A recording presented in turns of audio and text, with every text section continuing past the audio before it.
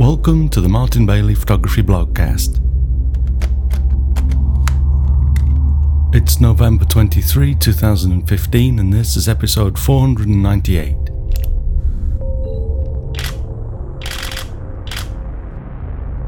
About 2 years ago, I wrote an article for Craft & Vision's photograph magazine called The Mental Checklist.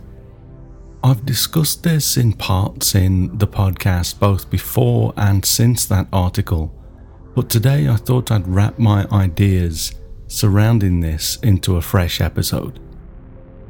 It's hard to believe, but this podcast turned 10 years old in September this year.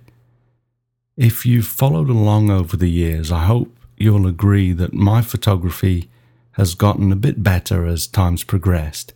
And what I'm going to talk about today has played a big part in my development as a photographer. More importantly, I think the things that I've learned and employ in my own photography now can help us all to improve, so I hope that this will be of use to you. My original article was in issue 5 of the Craft & Vision Photograph magazine, if you'd like to check that out. But this isn't a straight reprint. I'm actually expanding this significantly without the length constraints of the magazine. I'd been doing photography as a hobby, later developing into a passion for some 20 years before I started this podcast. And I was obviously confident enough that I had something that could be of value to others back then in September 2005 when I released episode 1. Looking back at much of my earlier work though, I had some shots that weren't bad, but a lot of my work was nowhere near the quality that I'm creating pretty consistently today. Some of my improvement will have without doubt been organic. Just doing something with intent for a long time will hopefully lead to improvement. I was a guest on This Week in Photo last week, and we talked a little about 365 projects where people commit to shoot every day for a year. I've never done one of these projects myself, but when I'm in a situation where I shoot every day, like when I'm on one of my tours, the camera becomes an extension of my arm and brain. There are not really many long spells now when I don't shoot at all, but in the past, I would go weeks, sometimes months, when I didn't shoot very often, and then when I pick up the camera again, it feels a little rusty and disjointed. You sometimes make stupid mistakes just because it's not coming totally naturally. But when we shoot every day, operating the camera and making creative decisions becomes much more natural and fluid. The technology kind of fades into the background, and it's much easier to get into a state of flow and just create beautiful work. The reason I mention this here in this context is because the podcast gave me an incentive to shoot when I might not have been out with the camera otherwise. Of course, you don't have to start your own podcast unless you want to, but I do think that finding a reason to shoot or even making a commitment to shoot on a regular basis can greatly improve our photography. Think of a personal project or multiple projects that will keep you shooting regularly.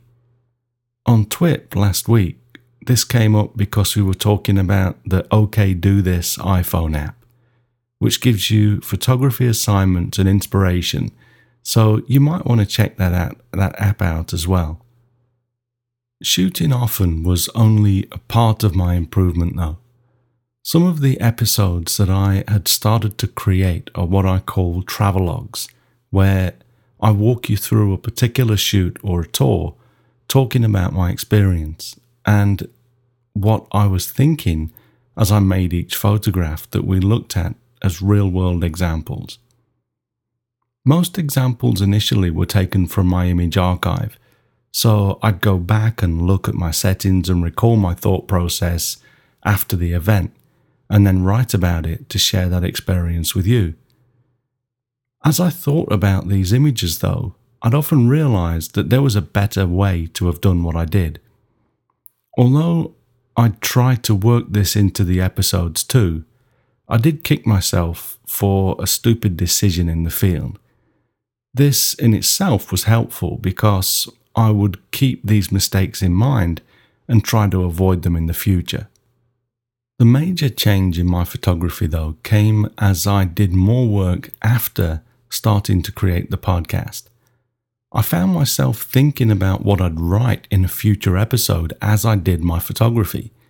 And just like when I realized that I'd made a stupid mistake when I prepared an episode from an archive image, I realized in the field that I was doing something stupid, but now, because I was still in the field doing the photography, I was able to correct that mistake, sometimes even before I released the shutter.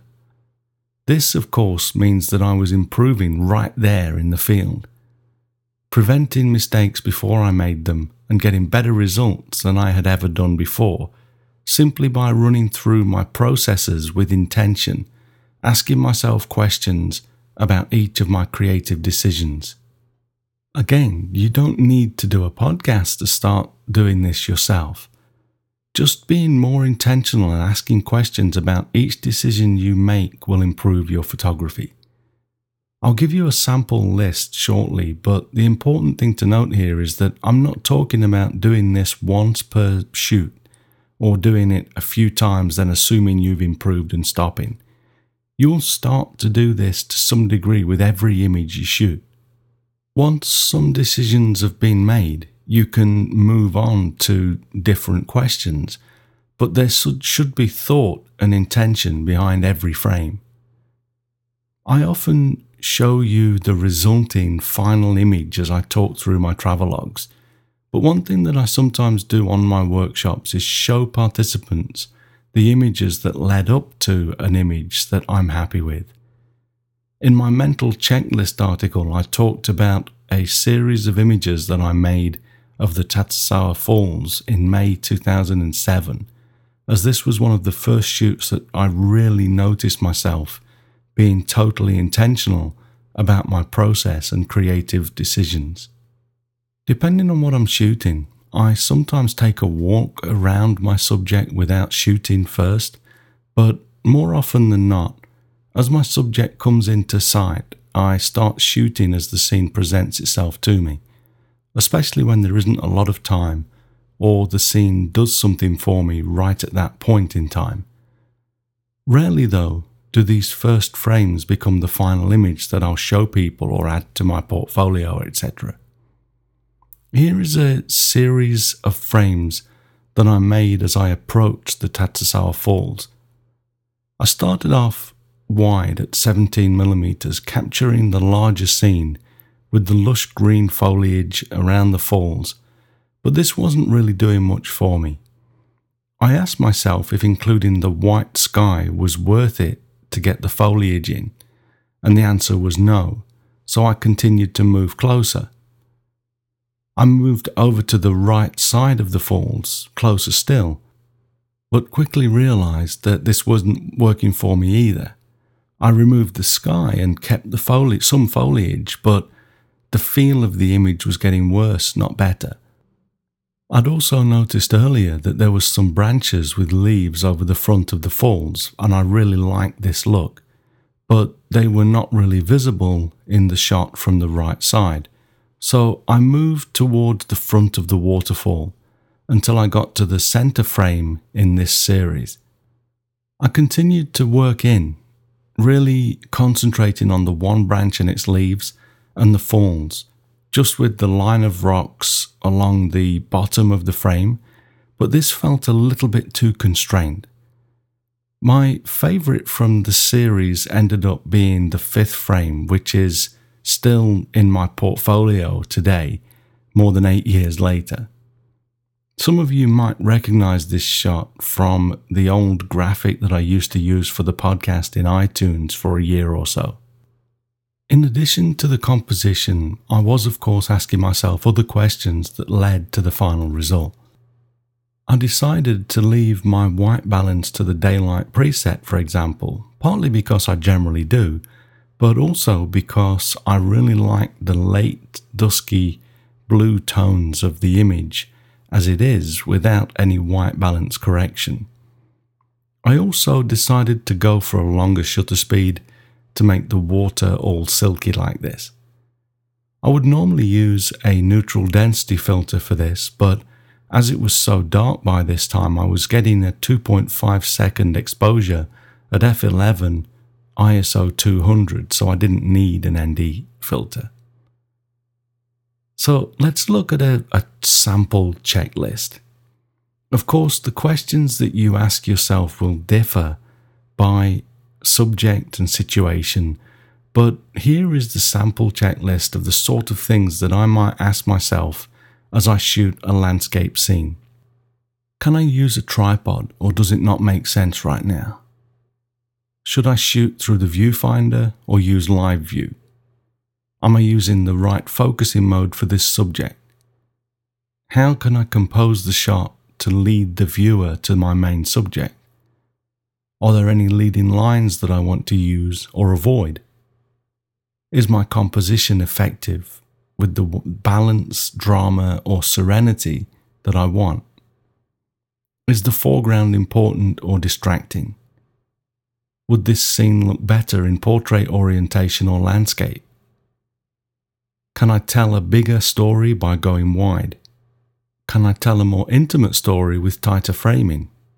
Is the lens clean? Should I position myself higher or shoot from ground level?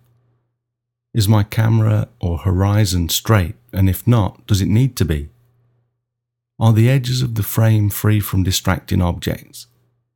If not, am I happy or able to remove that distracting object in post, or should I find a different composition? How much depth of field do I need? Shall I use a fast shutter speed to freeze my subject's movement, or a slow one to record the movement or the flow? If I need a faster shutter speed, do I change my aperture or ISO, or both to achieve that? Should I use a polarizer, neutral density, or any other kind of filter? Does that filter need cleaning? Should I use a cable release or a self-timer? Do I have time to check my exposure?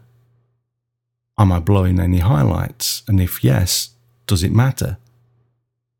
Has the light changed since I started shooting? If so, do I need to adjust the exposure? What's behind me? Repeat and refine. So like I say, these are just a sample of questions, and I change and adjust these all the time. But let's think about why I might even be asking myself these questions. Firstly, I like to use a tripod whenever it makes sense to do so. So my question is never should I use a tripod, but whether or not I can use a tripod, or whether or not it makes sense to do so. For landscape work, I almost always use a tripod. Even if I'm hiking away to my subject, I don't leave the tripod behind. Being without a tripod removes many creative options, such as long exposures, and also adds an element of uncertainty to my photographs. For example, however careful I am about my composition and checking the edges of the frame for distracting objects, as you scan the edges of the frame, the camera moves when you handhold, so you can never fully control your framing. When using a tripod, I can carefully scan the edges of the frame and recompose to remove distractions, or make a conscious decision to remove something later in post. But that's not something that I like to do if I can avoid it. This is not an ethical decision, rather I just don't like spending time in Photoshop cloning stuff out if I can avoid doing so. I also like to use a tripod because it enables me to use live view. When we look through the viewfinder, we see the world framed, but it's still three-dimensional. That enables our brain to jump forwards and backwards in our scene, and that can lead to us missing something that doesn't look good when overlapped. When we switch to live view, we see a flat, two-dimensional rendition of our scene, just like the final photograph. and this can help with composition and noticing things that could ruin your photograph later. So we can recompose or change our aperture, depth of field to avoid that if necessary. Of course, live view doesn't make much sense for handhold or fast-paced shooting, so I generally only do this when I'm able to use a tripod. If there's something in the scene that can act as a leading line, I like to decide if that should be emphasized or avoided. For example, if something is leading to a point in the scene that I don't necessarily want to lead the viewer's eye to, then I might consider changing my position or the height of the camera to play that down. If I can use it to good effect though, then I will position myself to use those lines effectively, as I believe I've done in this photograph. You can see how I positioned the first of these large tetrapods in the bottom left corner and used the rest of them to lead the eye into the scene, right up to the two tiny ones on the far right in front of the wave breaker wall. Then that leads the eye back into the frame and the sun's rays and the lighthouse. Of course, the sun's rays are quite bright, and this will attract our attention first in some cases, but once we start to explore the images, these lines can help to keep the viewer of the image engaged. Conversely, one of my pet peeves at the moment is people including distracting objects in the foreground of their images. It's popular to talk about including a great foreground in your photographs, and this is good advice if you can find a great foreground. But the emphasis here is on the word great. A rock isn't always great. It's just a rock, or a log, or a lump of grass, or whatever it is that you've found. And getting down really low to make that something really big in the foreground might only make the situation worse. If you've truly found something interesting to use in the foreground, then go for it. Otherwise, I think it's generally better to work with the part of your scene that attracted your attention in the first place. Zoom in on that and remove everything else that doesn't add something to your photograph. A lot of this is about being intentional with your photography. If something is just there in your scene, it's really important to ask yourself if it's adding something to your photograph.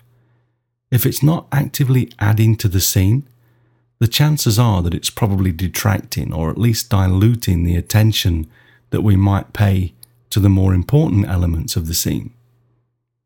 If this is the case, consider how you could reframe or recompose your photograph to remove it without losing your main intention. If your intention is to create a very minimalist photograph, for example, everything in the frame is making the scene less minimal if it isn't the main focal point of the image. This is one reason that I love minimalist snow scenes and long exposure photography. We can be totally intentional with the contents of the frame and how we record that.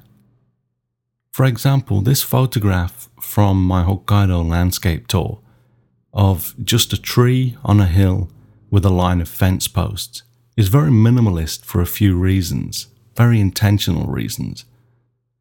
First and foremost is that I chose to visit the scene when there was a good chance of having total snow cover. I then zoomed in to 110mm to isolate the tree, the posts, and the curve of the top of the hill. Perhaps most importantly though, is that I waited until there was total cloud cover in the sky above the hill. When we arrived at this scene, there were patches of bright sky and some dark clouds, so I waited for a while until the sky was more uniform white before making this photograph. Other than that, there really isn't much done to this other than converting it to black and white in Silver Efex Pro. And going back to my foreground gripe, if I'd included a rock or a tree stump in the foreground of this minimalist photograph, it would break up that pure white foreground and mess up the image totally. There's a time and place for everything, so we don't have to look for and overly try to include something in the foreground just because we've been told that we should. There are no shoulds in photography. Everything that we do is based on decisions about our options at any given time. And of course, everyone is going to make something different of any given scene because we're all different and make our own decisions. Another thing that I like to ask myself is whether or not the scene would look better in portrait or landscape orientation. Personally, I prefer to shoot landscape orientation because so many of our viewing devices, such as the computer displays and TV screens, are created to work better in landscape orientation. Of course, the iPad and phones can be flipped over easily, and I also have my ASO monitor flipped 90 degrees to view portrait images nice and large, but there are still more options for landscape-oriented images. Still, some scenes simply look better in portrait orientation, so it's still best to keep this option in mind. I often switch to portrait orientation when there's a strong vertical in the scene, such as with this photo of a Steller's sea eagle perched on a pinnacle of sea ice at sunrise. One other thing that I often consider with regards to orientation, though, is whether or not an image might be worth shooting in both portrait and landscape orientation for use as a stock image, or for illustration in my own magazine articles. Sometimes, even though an image would look better in portrait mode, for example, having a landscape version gives you better layout options, and vice versa. Once again, though, I want to stress that these are only guidelines and ideas. Strong verticals in the scene doesn't automatically mean a portrait orientation will work. We can create landscape-oriented images with strong verticals as well, as I did in this ICM, or intentional camera movement photograph, of a copse of birch trees in the snow. Another thing that I touch on in my checklist a lot is simply the mechanical checking of my gear. When I change lenses, I take a look at the front of the lens to check that there's no dust or other marks on it, and if there are, I blow the front of the lens off with a blower that is always in my pocket. The same goes for a filter. If it's dirty or dusty, I blow it off, and if there are fingerprints on there, I wipe it with a microfiber cloth before shooting. If it's actually raining or there might be spray from a waterfall, for example, then checking the front of the lens or filter between each shot is a must.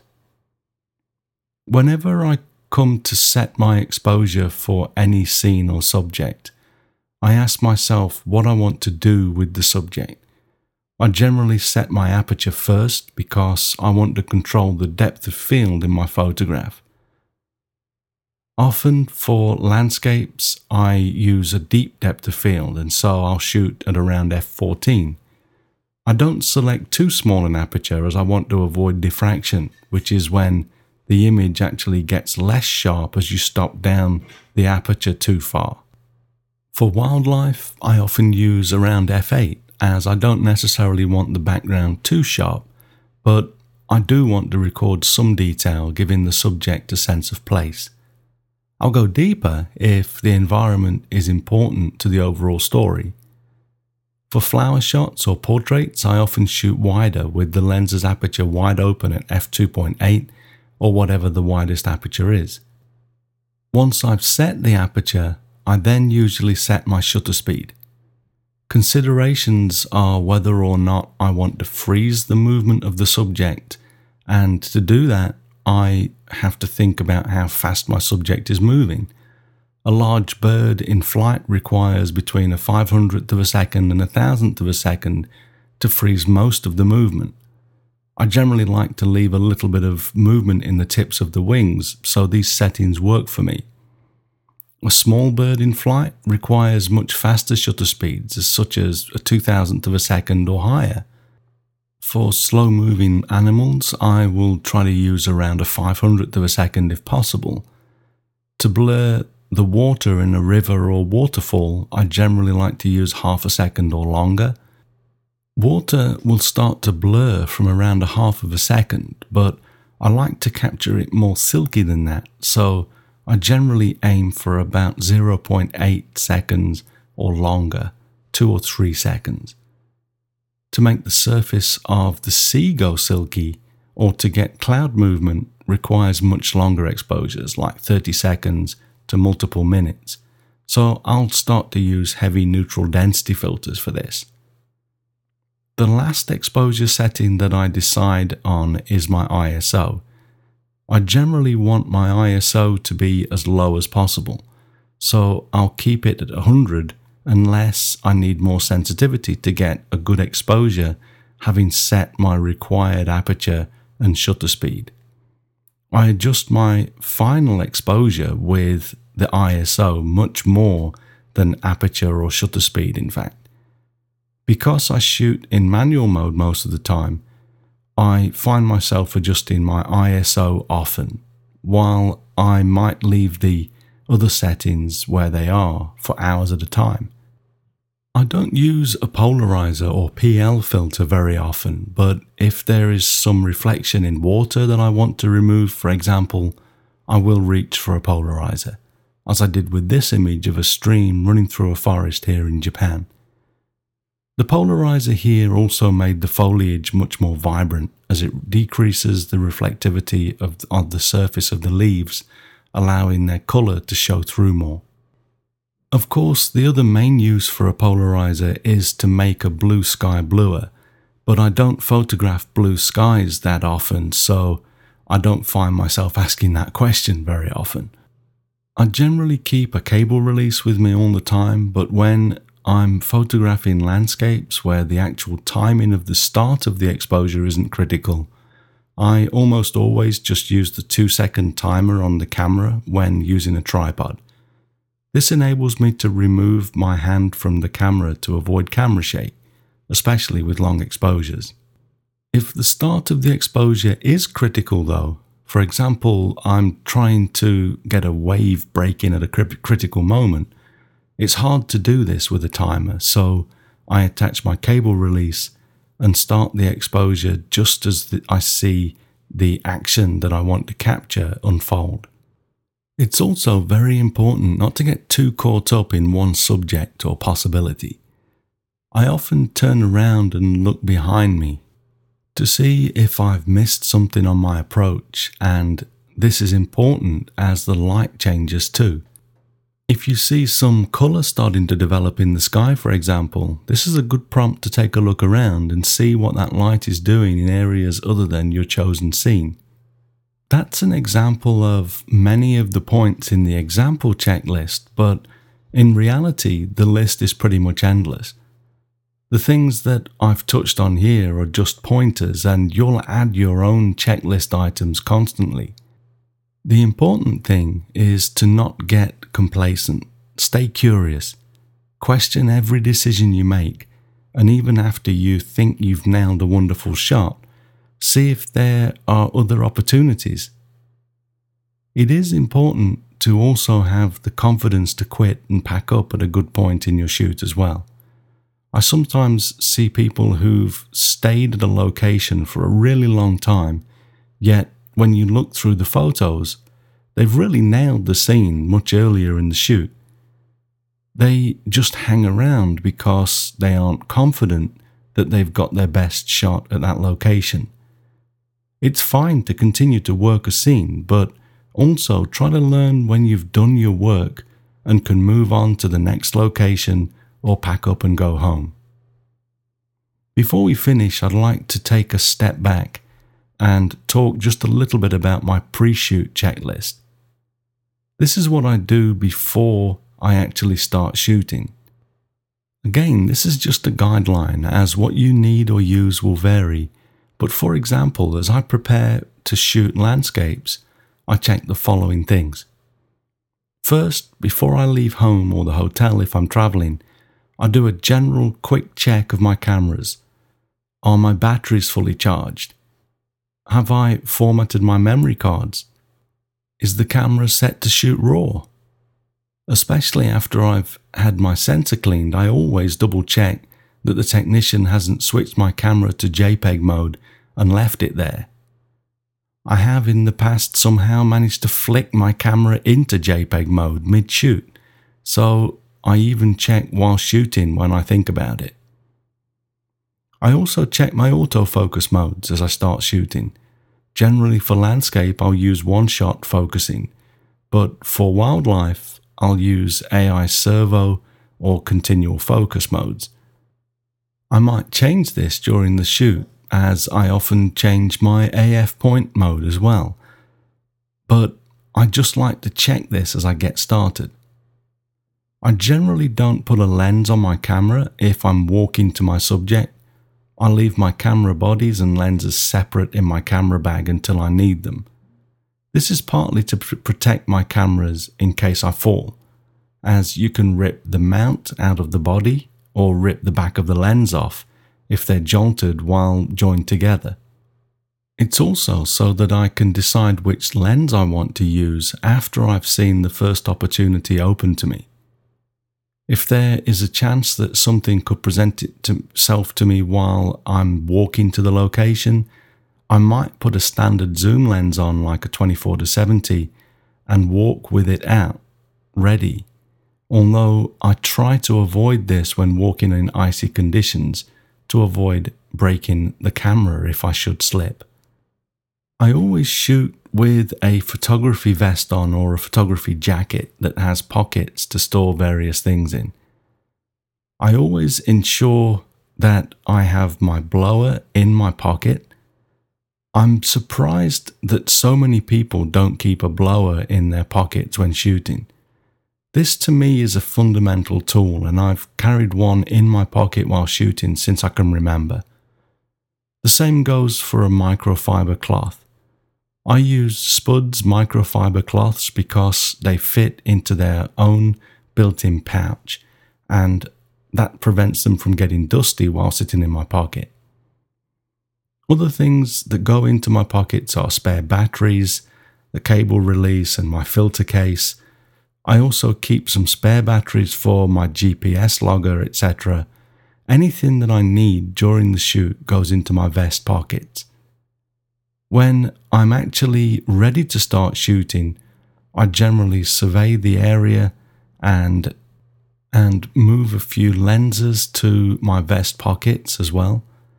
If you have to take your camera bag off to open it up every time you want to change lenses, it makes you get lazy.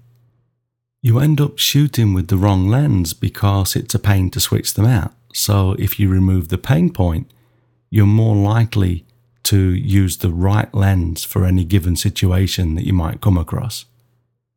Like I say, the list changes depending on what I'm shooting, but I always try to anticipate what I might need and make it as easy to put my hands on it as possible while shooting. Keeping the same thing in the same pocket also helps. I generally keep my blower and lens cloths in my bottom front right pocket, for example. My GPS batteries go into my right chest pocket. Coming back to how creating this podcast helped me to improve my own photography, we can get another hint as to how this might help you too, and that is to write about your creative process. To enable me to talk somewhat intelligently about my own creative process, I write my thoughts down each week before I record. The act of writing down our thoughts helps us to organize them into more logical order, and this is one of the main reasons that the podcast helped me with my own work. It made me more methodical and organized, and as I said, just like creating the podcast in my head as I shoot, the order that I introduced into my process through writing about them found its way back into my processes in the field. You might write a journal about your work just for yourself, or if you don't already, blogging about your photography can be a great way to motivate yourself to write about your own creative process, and may also help you to reach a wider audience with your work, as I've done through this podcast and blog, or blogcast as I'm now calling it. To be honest, the benefits of writing out my process have proved so great though that I'd probably write about it now even if I didn't have an audience to share this with. If you already blog about your work or start to do so to help you write about it, share a link in the comments on the blog post, which is at mbp.ac/498. I'd love to take a look at what you're creating. So to recap, the important thing to keep in mind about what we've discussed today is not so much all of the details that we've covered. It's the act of running through your mental checklist that will help you to improve your photography. You don't have to start doing a podcast to initiate that unless you want to, of course. If it helps, copy and paste the example checklist above into a Word document, adjust it as necessary and print it out, and then look through it a few times as you shoot. You don't want to keep getting this out in the field, of course. The goal is to become accustomed to questioning your processes and creative decisions. The more you do this, the more automatic it will become, and you'll find yourself correcting habitual mistakes proactively. And you should also see an improvement in the quality of the images that you make. One last thought before we wrap up, though, is that it's important to never stop asking questions. Once you're comfortable with your processes and the checklist has become almost automatic, just add more questions. Stay curious and always try to push your photography to the next level. It doesn't matter how accomplished we become, there's always higher ground that we can strive to reach. Thanks very much for listening today. If you enjoyed this podcast, please share a link with your friends. And if you don't already, please subscribe in iTunes or your favorite podcast program to ensure uninterrupted delivery. You can find me on Google+, Twitter, Instagram and Facebook, and links to everything that I'm up to are at martinbaileyphotography.com, so do drop by and take a look. I'll be back next week with another episode, but in the meantime, you take care and have a great week, whatever you're doing. Bye bye.